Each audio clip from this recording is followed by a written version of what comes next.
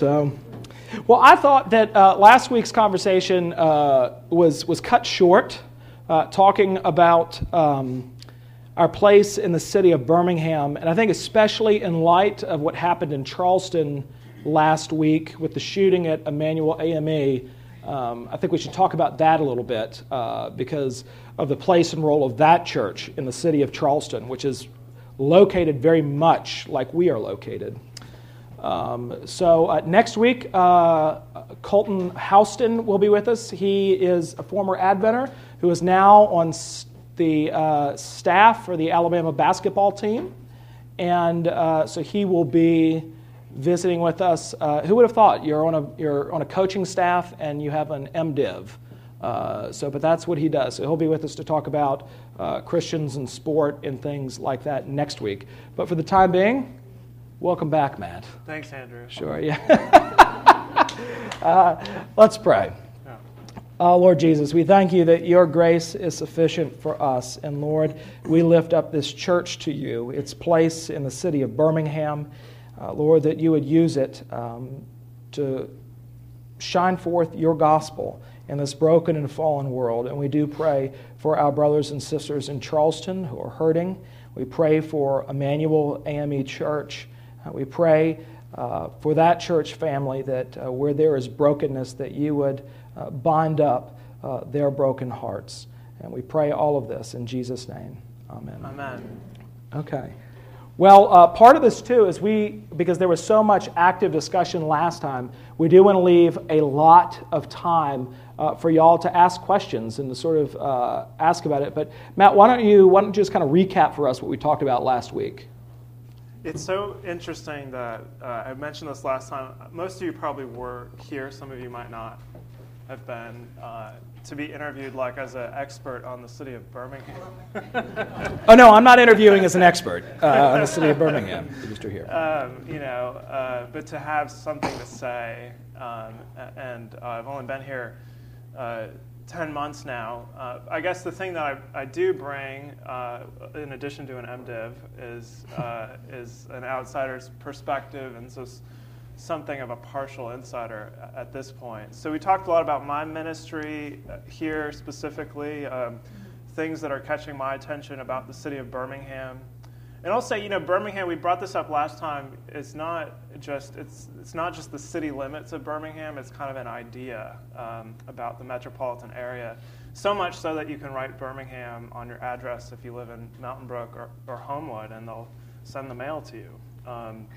That says something, it's sort of symbolic of the whole area is Birmingham. So I think that's what we're talking about. We do have a particular interest with respect to ministry of the Advent with the downtown area because we're right here.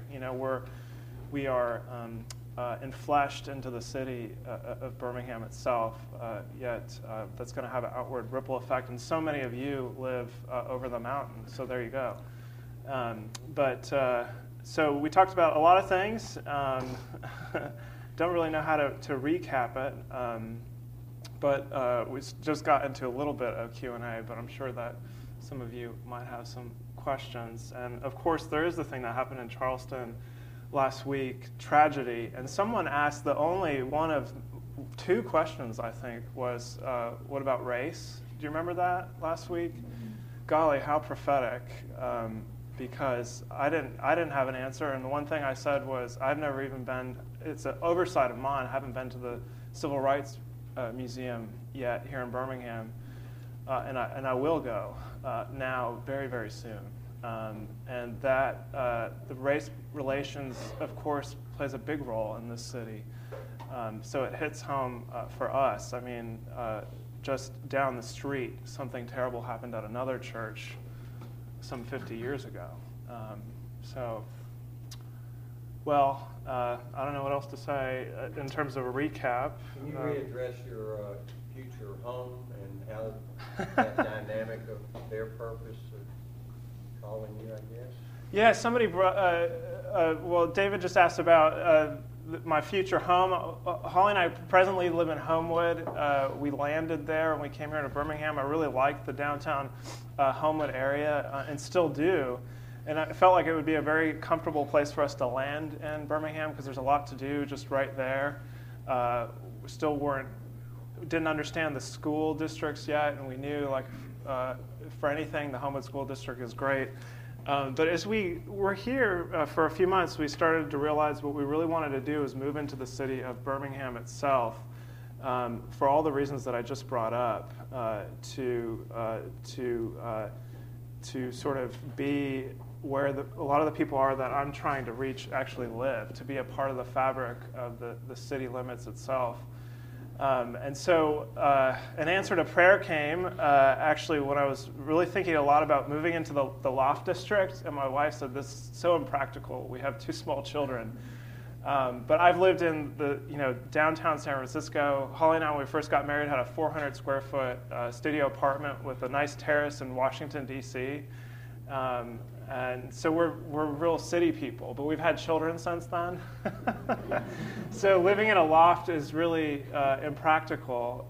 And yet, like, my heart just kept saying, like, that's where I want to live. And she was saying, no, Crestwood. And I said, but I have to mow the lawn. And then a developer, literally we were having this conversation one day, and like 15 minutes later I checked my email, and a developer here in Birmingham contacted us about moving into a new development downtown on First Avenue South called Live Parkside.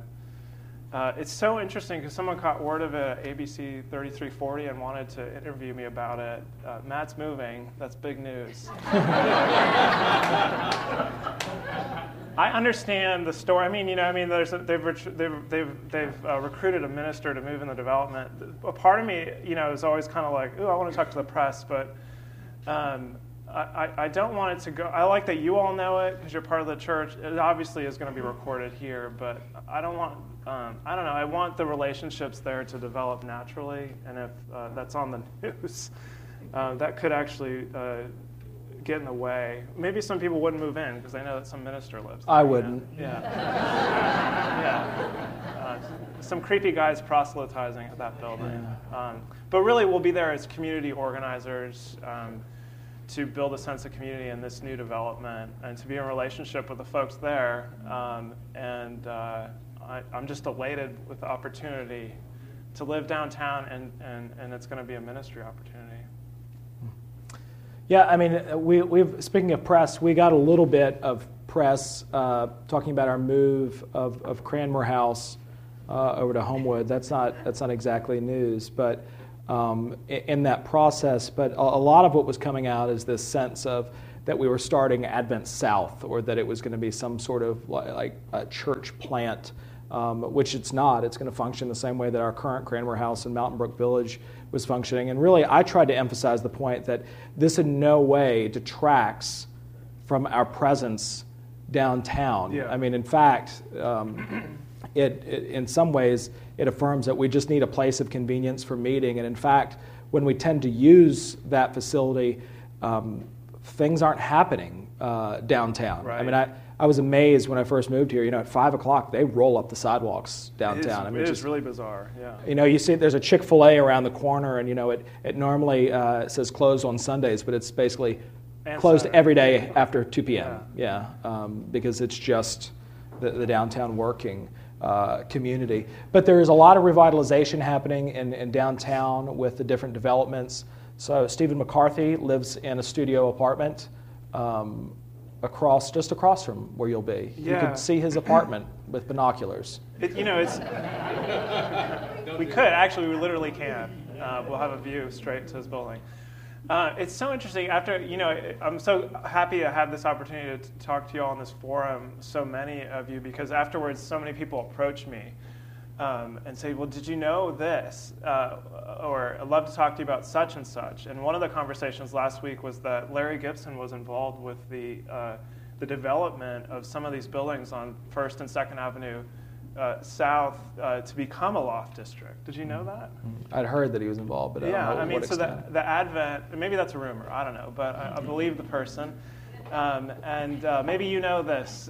Is this some nodding heads? Maybe there's some truth to this. The Advent has seen, even back in the 1980s, the necessity for what we're talking about and developing some of those lofts down there. Yeah.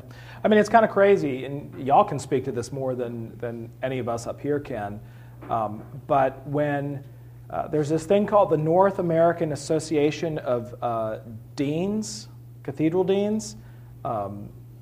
It's kind of lame, but but I mean, basically they have a conference every single year, and they are trying real hard to get people there. So in the most recent one was in Miami, and they did a cruise.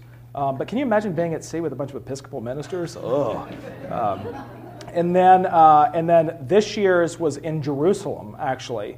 And then the year before Miami was apparently Hawaii. But next year, the first year I could actually go, because my calendar allows for it, it's in Erie, Pennsylvania.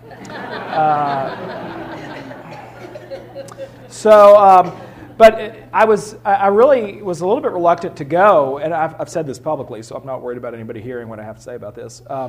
The one in Miami, the theme of it was preserving our old buildings. I mean, that was it. So, I mean, their big concern is how do we care for aging buildings in downtown communities? Because cathedrals in the Episcopal Church are actually a fairly new thing. Many of you know that this didn't become the cathedral until the early 80s, but it just sort of became a thing in the Episcopal Church, and everyone kind of got on board for various and sundry reasons, some of which happen to be race, actually, which we can talk about in a minute.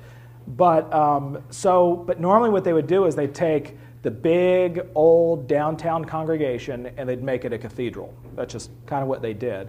And so a lot of these cathedrals are really, really struggling.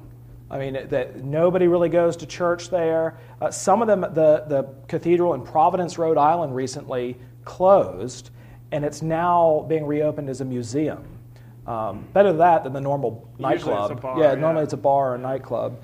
There was one in England a really lovely restaurant. Remember, it was called Freud, and it was in a church, an old church. But so when there really aren't that, I mean, the Advent is very unusual in that we're an active, vibrant congregation that doesn't have the same worries as they do, and yet they are totally taken back by the Advent. They just don't get it.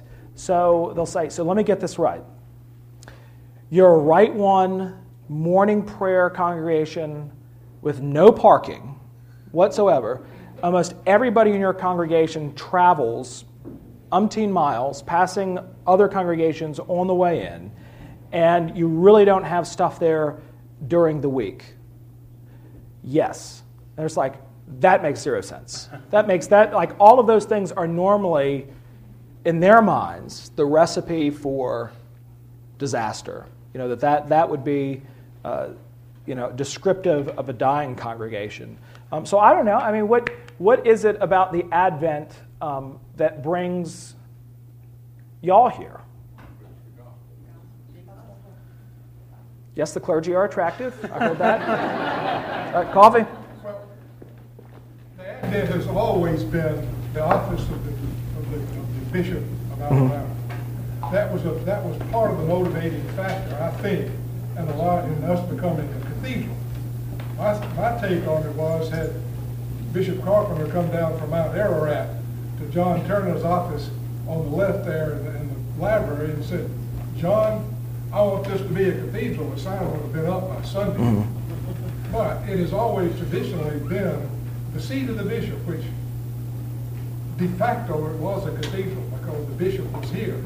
And the second thing, and I've heard this, at the beginning about 20 or 30 years ago, the Advent became a gospel-centered church. We did not fall into the trap of the latest novel, the latest movie, particularly. We got some movies, but we did not fall into the trap of commentary. Giant crab movies. Commentary in the popular press and in the popular literature. It has always been one that we could look to a message from the gospel, from the Bible, from the inspired Word of God for the last 30 years at least. And I think that's what sets us apart from many of the struggling cathedrals. Many of them are more like coffee shops than they are about houses of worship. That's nice coffee. extra wafer for you next Sunday. No, I mean, yeah, I think that's a great, and maybe I'd be interested to hear y'all's feedback on this too, that when you talk about the Advent, people who go to the Advent normally call it the Advent. The Advent, yeah. And then people who aren't, they'll say the cathedral. And you're like, what? I think of the Crystal Cathedral with Bob Schuller when they say that. Which is fine. I mean, we are the cathedral. I don't take offense to that at all. But it's amazing the personalization of the congregation and how people feel like this is my church. And I won't mention this person's name, but when we were actually looking at planning, because we're constantly, y'all probably, I mean, if you're not aware of this, you should be. And we are constantly praying about planning churches, right? Like, where are strategic areas to plant? And I was talking to a member of the congregation about whether or not they would be willing to go and help with this plant, or at least be a part of the plant and worship there.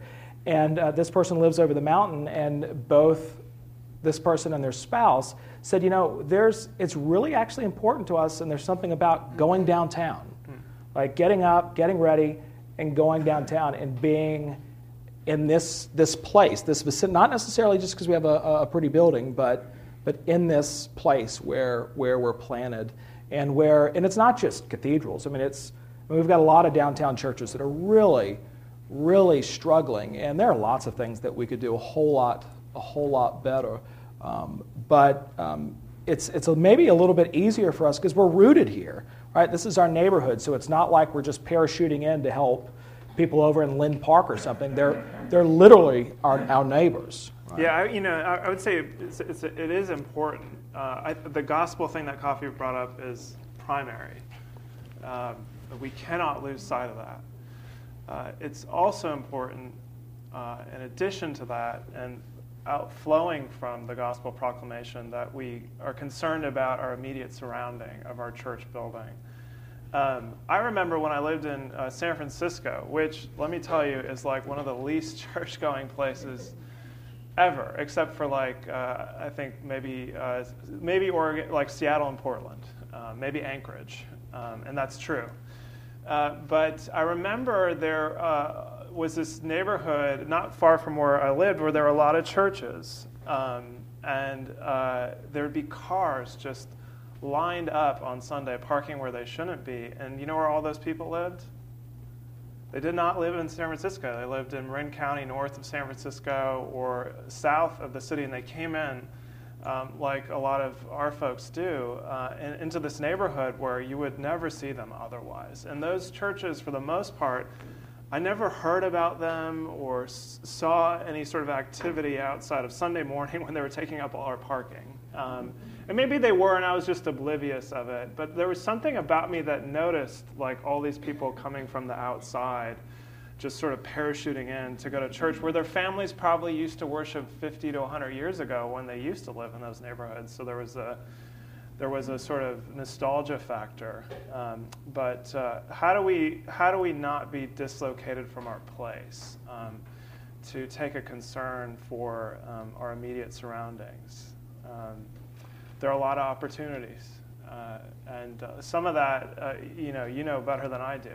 Would love to hear the possibilities. Yeah, I think one of the things we didn't hit on last time was just the importance of the city. So if you're reading the New Testament at post-Gospels, you read Acts and you read the epistles, the missionary journeys were strategic. They went to urban city centers, and they understood, and the church, even beyond the early church, there's a dense book, but it's an informative book, called The Barbarian Conversion. And normally the first person who would go into the big barbarian urban center would be killed, but then the next person was fine. They got that one out of the way.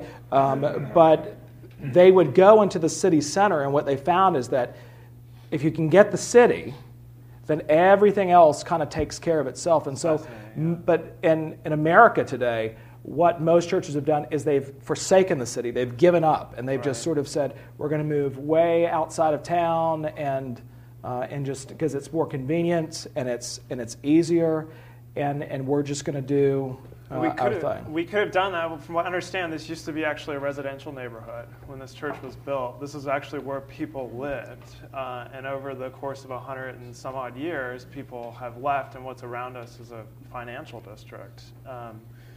It would be much easier to have a building, with a large parking lot somewhere closer to where most people actually live. But so we're an exception, and I love it. It's great. Well, what is it about the city that made it, why did Paul go after the cities? Why was it so important to preach the gospel there, do you think? Well, Mars Hill is an interesting example of that, where the people were debating the sort of latest ideas of the day.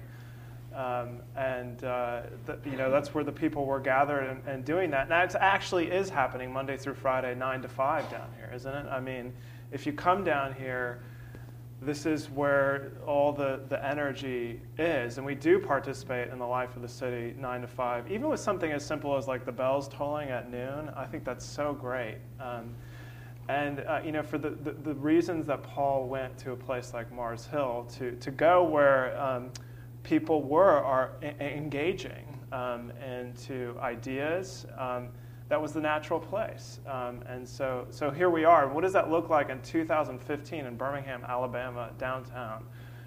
It's a different topic. Yet it's not too much different, actually, than whatever they were talking about, those philosophers of the day. I'm actually going to be teaching a 2-part series in August. I think I'm going to call it "You've Heard That It Was Said," which is a reference to what Jesus said. Because I think that often what I'm up against as a minister who's trying to proclaim the gospel isn't necessarily bad Christian theology as much as it's bad world philosophy theology. The ideas of the age, the books that we buy, the things that we just sort of say, that we repeat. Unhelpful sayings is really what I'm going to be attacking. You just got to pull yourself up by your bootstraps, that kind of thing, Being in love means never having to say sorry again. Sure, yeah, et cetera, et cetera. And those are the Hallmark cards that you can buy at some shop near here. Yeah. It's interesting you should bring up the bells. There's actually research in England on this, and they noticed that these sort of flight areas in urban city centers and the crime rate going up, they actually were able to link the spike in crime to church bells. That the churches would shut down and the bells wouldn't ring anymore, and there was but where those urban city centers, they still had crime issues, but where they had active tolling bells like the Angelus at noon, crime was actually lower there. And so what they determined in England was that there was at least an unconscious witness of here's the church tolling the bells. Really, what they're really meant to do is call us to prayer. Worship. Yeah, that's what it is. So when you hear the bells downtown, and of course we do hymns here. Oh, remember that terrible day? Were you here when the World Cup was going on for the men? Was I? And America was playing Germany, and this was unintentional, but all of a sudden, like right before the game started, the Advent started playing. Dun dun dun dun dun, dun dun dun dun dun dun dun dun dun, which is the German national anthem. And it's also a hymn, but we got phone calls being like, "What is wrong with you jerks?" So we expected that. I did say, I said, I'm pretty sure the tune for the Belgian national anthem that we played after that is not in the rota. So we're going to be, but it was pretty amazing that happened, and we lost. We lost that game. So there is something to be said about the bells and just the presence. We leave our doors open for the most part during the day. Well, not for the most part; they're always open. And folks will come in and they'll sit and they'll pray.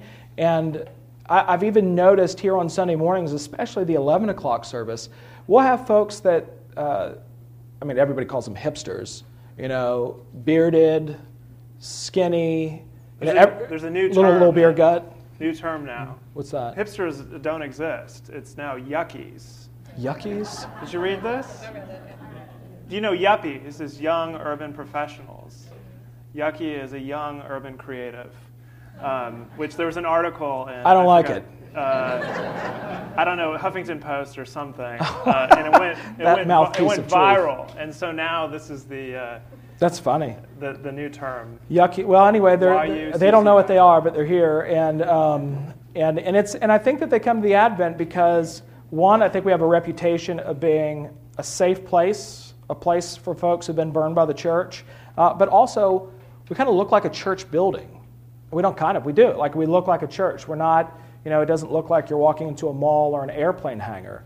And so that we talked about that last week, that's, people who build buildings like that, really have an idea of, it's rooted in Anabaptist theology in America, and this is not slighting them, this is just the fact of the matter, that if you think, this world is just a blip on the screen, and we're really just trying to get to heaven as fast as we can, why would you build anything of beauty with lasting permanence when our tradition has always been Jesus calls us to engage the world? Like salt, enlivens things. It brings out flavor. It preserves. And so this notion of being salt in the world and light in the world is what makes us care about what things look like and how we do things. Yeah. Admittedly, it was the thing that originally attracted me to the Episcopal Church. It wasn't the gospel, although that came shortly thereafter. I went to a couple places in San Francisco because there were beautiful buildings, and then we went to a church in Washington, D.C. that was just sort of a Gothic revival stone building. It looked a lot like the Advent in terms of the choir and very traditional worship. That's the thing that drew me in, and then I was hit by the gospel message, by the grace of God after that. And that might be true for some of you, that it was, worship the Lord in the beauty of holiness. That's in Scripture. And I think that's important to yuckies. If you're a young urban creative, you're interested in things that are creative and aesthetic and have heart and soul, and not trying to be cool, but just it's good. You see what I'm saying? There's a difference. If you go for a little while to a place that's sort of devoid of any aesthetic, and then you come and you're hungering for that, and you come to a place like this, it will touch your heart, and you'll realize I'm home and I've never been here before. I think you hit on something. The whole issue of authenticity of just being who you are and living that out in confidence. I don't think the Advent is for everybody. Some people like being able to drink coffee in their pews. Honestly, they do, and some of you do drink coffee in our pews, which isn't really a big issue. It's pretty easy to clean. It's stone floor and wood. Well, no, it's wood. Yeah. So Brian's in the back. Be quiet, Matt. But people can tell. People can tell if you're trying to be something you're not. They can spot a fake from a mile away. Yeah, there's the last 10 years there was a movement that's kind of, people aren't talking about it anymore, of emergent church. Maybe you've heard this, sort of a lot of progressive evangelicals liturgically looking for things that have tradition to them. So like incense and bells, dimming the lights or whatever, icons. And the further and further that sort of movement got along, I think what we began to notice was they want to be Anglicans. They actually just want to be Anglicans. And they were using more and more, it's still happening, but they're using more and more of our own Book of Common Prayer. We've been doing this for 500 years, for God's sake. And so it's kind of like coming back full circle. You don't need to go to some non-liturgical church trying to be a liturgical. We're doing it, and God bless them for trying to do it, and I hope that they'll all become Anglicans. There is a sense of they're sort of just trading in the smoke machines for incense. Right. It's not really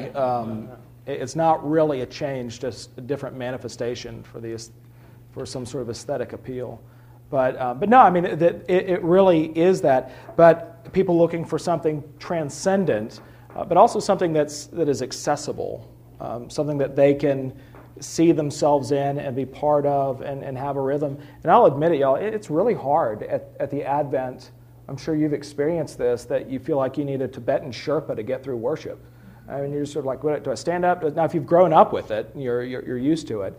But, just kind of fumbling around. And so I think that's actually one of the things that we can do as a community is hand a visitor a hymnal, like open it for them and say, or be able, and I'm sure a lot of y'all do this already, but like point out where we are in the service and make them feel at home.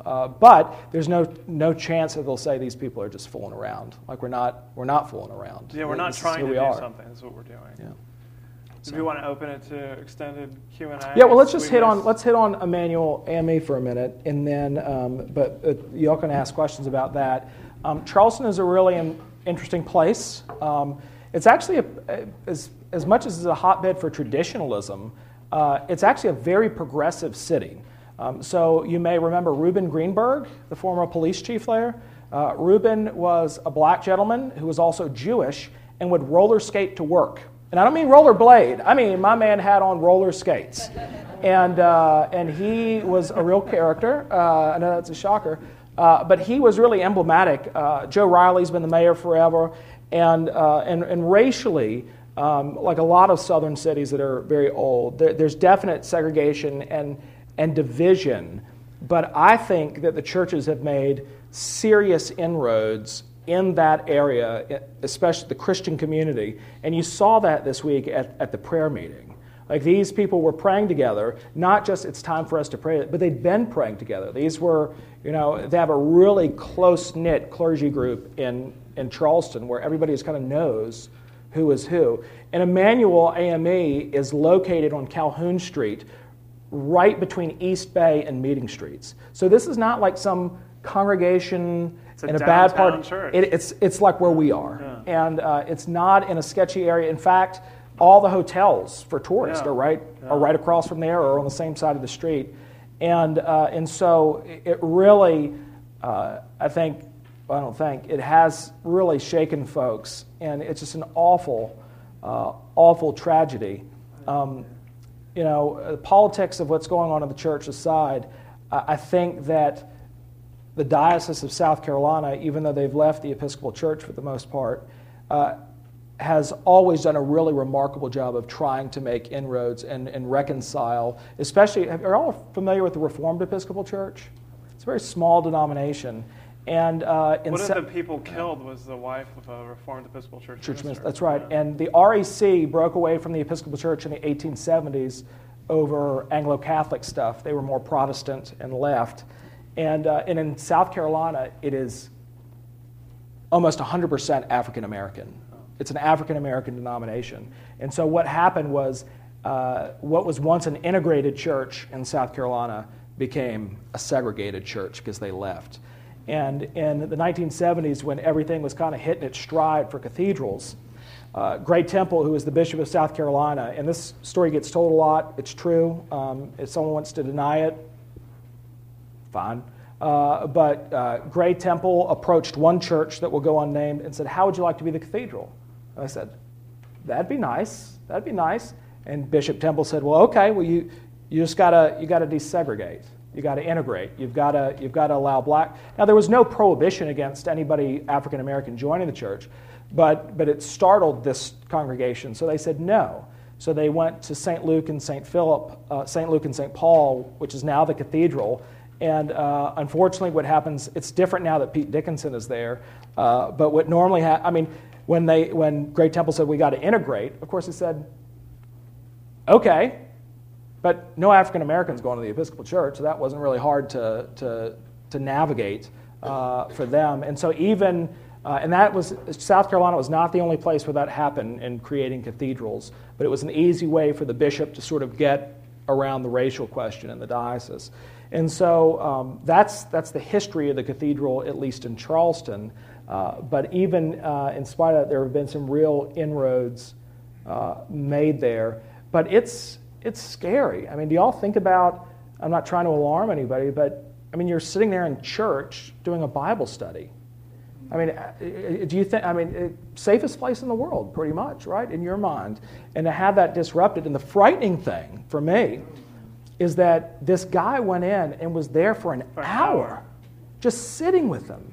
And then he did this thing. He had second thoughts, he told the police, because of how they were treating him so kindly. The most fascinating thing about this whole story has been the response. He was trying to sow seeds of hate. He literally says he was trying to start a second civil war, and the opposite happened. We didn't see riots in Charleston. We saw people coming together across racial lines. And then the families of those who were killed at the bond hearing. Have you seen the video? If you haven't seen the video, do yourself a favor and watch it. I mean, these are people I can't even imagine, who they've been obviously convicted by the good news of Jesus Christ, who's the friend of sinners. I mean, they stood up there and they said, "You've hurt me, I forgive you, God have mercy on your soul," very briefly, and sat down. Usually at that kind of thing, what you see are people who say, "I hope you fry in hell, you deserve it," and they go on at length. But instead, the family members of 8 of the 9 families, a representative from each, did that. And so, coming back to the gospel, we have that here at the Advent. And I would hope that sort of the ministry that pours out of us is likewise. God forbid that we ever see such a tragedy. But, in other avenues, we are people who are forgiven sinners. And may that flow out into our lives. Okay, questions? He left you, Lindsay. I'm sorry. His back turned. I think one of the real advantages of where the Advent is Birmingham News did an article a couple of years ago where they looked at 37 communities in the greater Birmingham area, and the absolute safest place to live was downtown. Maybe that's fascinating. I don't know if that's true. I believe that it might be, and yet emotionally people don't feel that way for some reason. People tell me, especially at night, that they don't feel safe, and maybe this has to do with times when maybe this wasn't a safe neighborhood.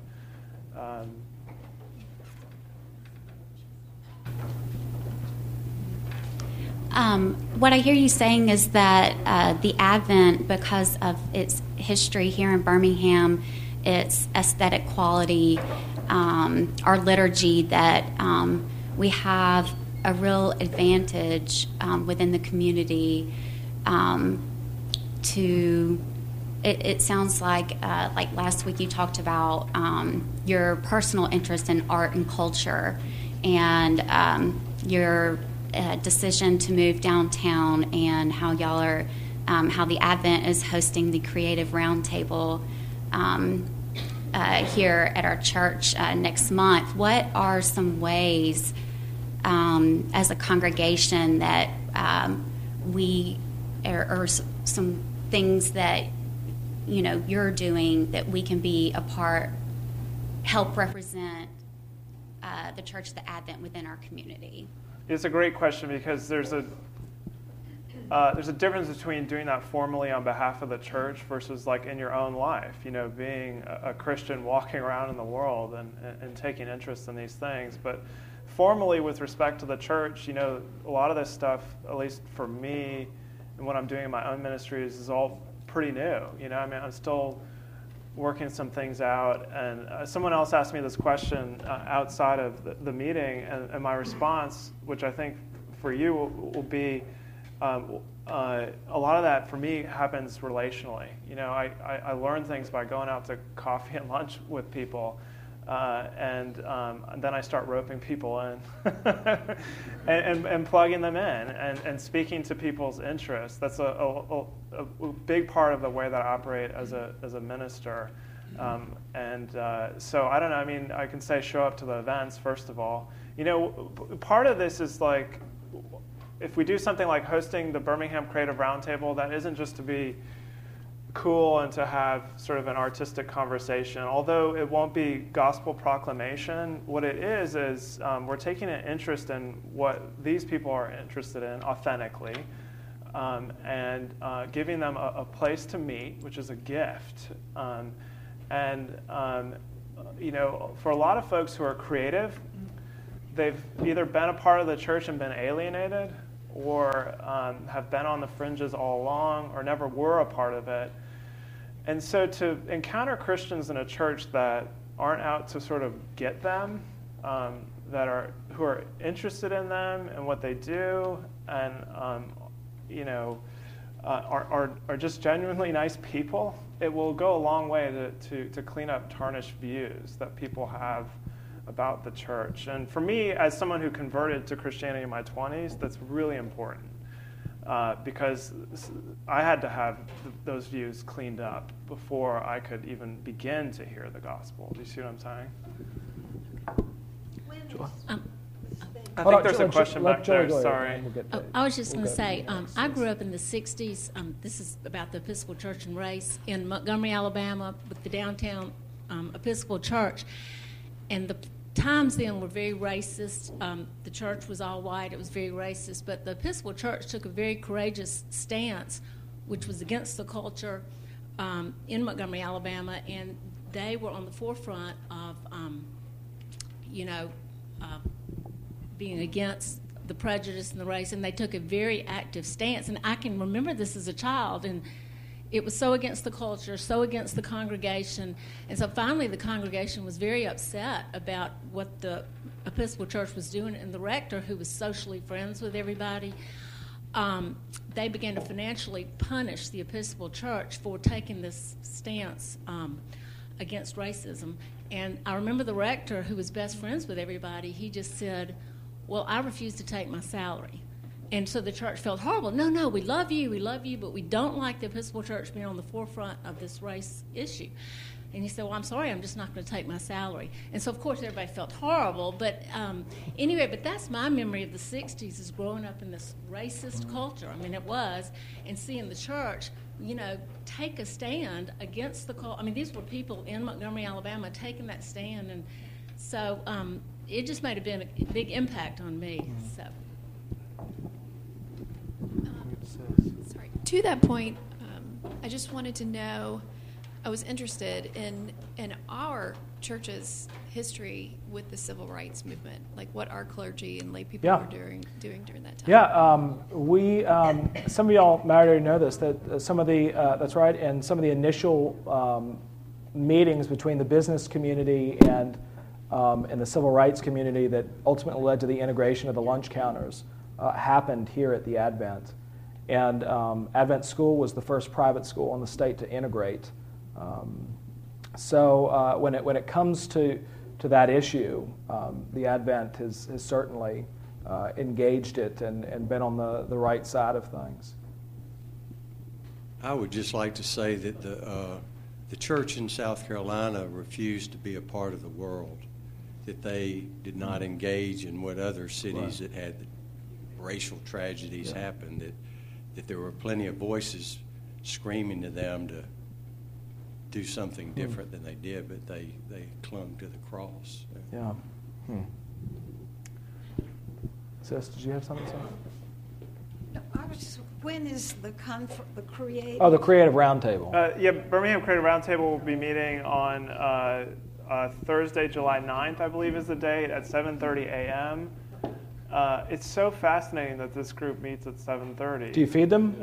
There's usually pastries and coffee. Please come. Yeah, it'll be in Klingman Commons. Maybe one last question, because we've got to go to I'm church. just, given the Advent's history through the civil rights movement and with this most recent horrific event, should we consider ourselves challenged to be a place where we begin to have an honest dialogue about race? That this could be a safe place for that? I just lift that up. Yeah, I think at least on a clergy level, I mean, it already exists. I'm close to some black pastors in town. I've been part of a clergy group that's multiracial and different backgrounds. And, I mean, it's hard not to get, I mean, your church is your church. And so it's not sort of white church, black church. It's just sort of like, I don't know what's going on at IPC, right? I mean, I just don't go to IPC. So it's not necessarily a racial thing. But there are cultural issues. And one of the things that I'll say to my black pastor friends is just, and they'll say this to us, like, I don't get it. Like, I need you to help me get what this is. And it may be that rather than the Advent doing something, how can we partner with you in order to do this? And so we've done some things and tried to work creatively. Interestingly enough, the Billy Graham crusade that's coming in August is... it's been a long time since there's been that much crossover participation between the black and the white churches. And in fact, civil rights leaders in Birmingham will point to Billy Graham's crusade years ago and say that that was the real breakthrough, that Billy Graham refused to do a crusade if it were segregated. And the fact that he went to the mattresses for that really impressed the civil rights leadership, and so they've always had a really good relationship. And the clergy here in Birmingham, for the most part, have had a really, but it does take some intentionality because we've all got our own issues going on. But so, well, God bless you all. Go in peace to love and serve the Lord.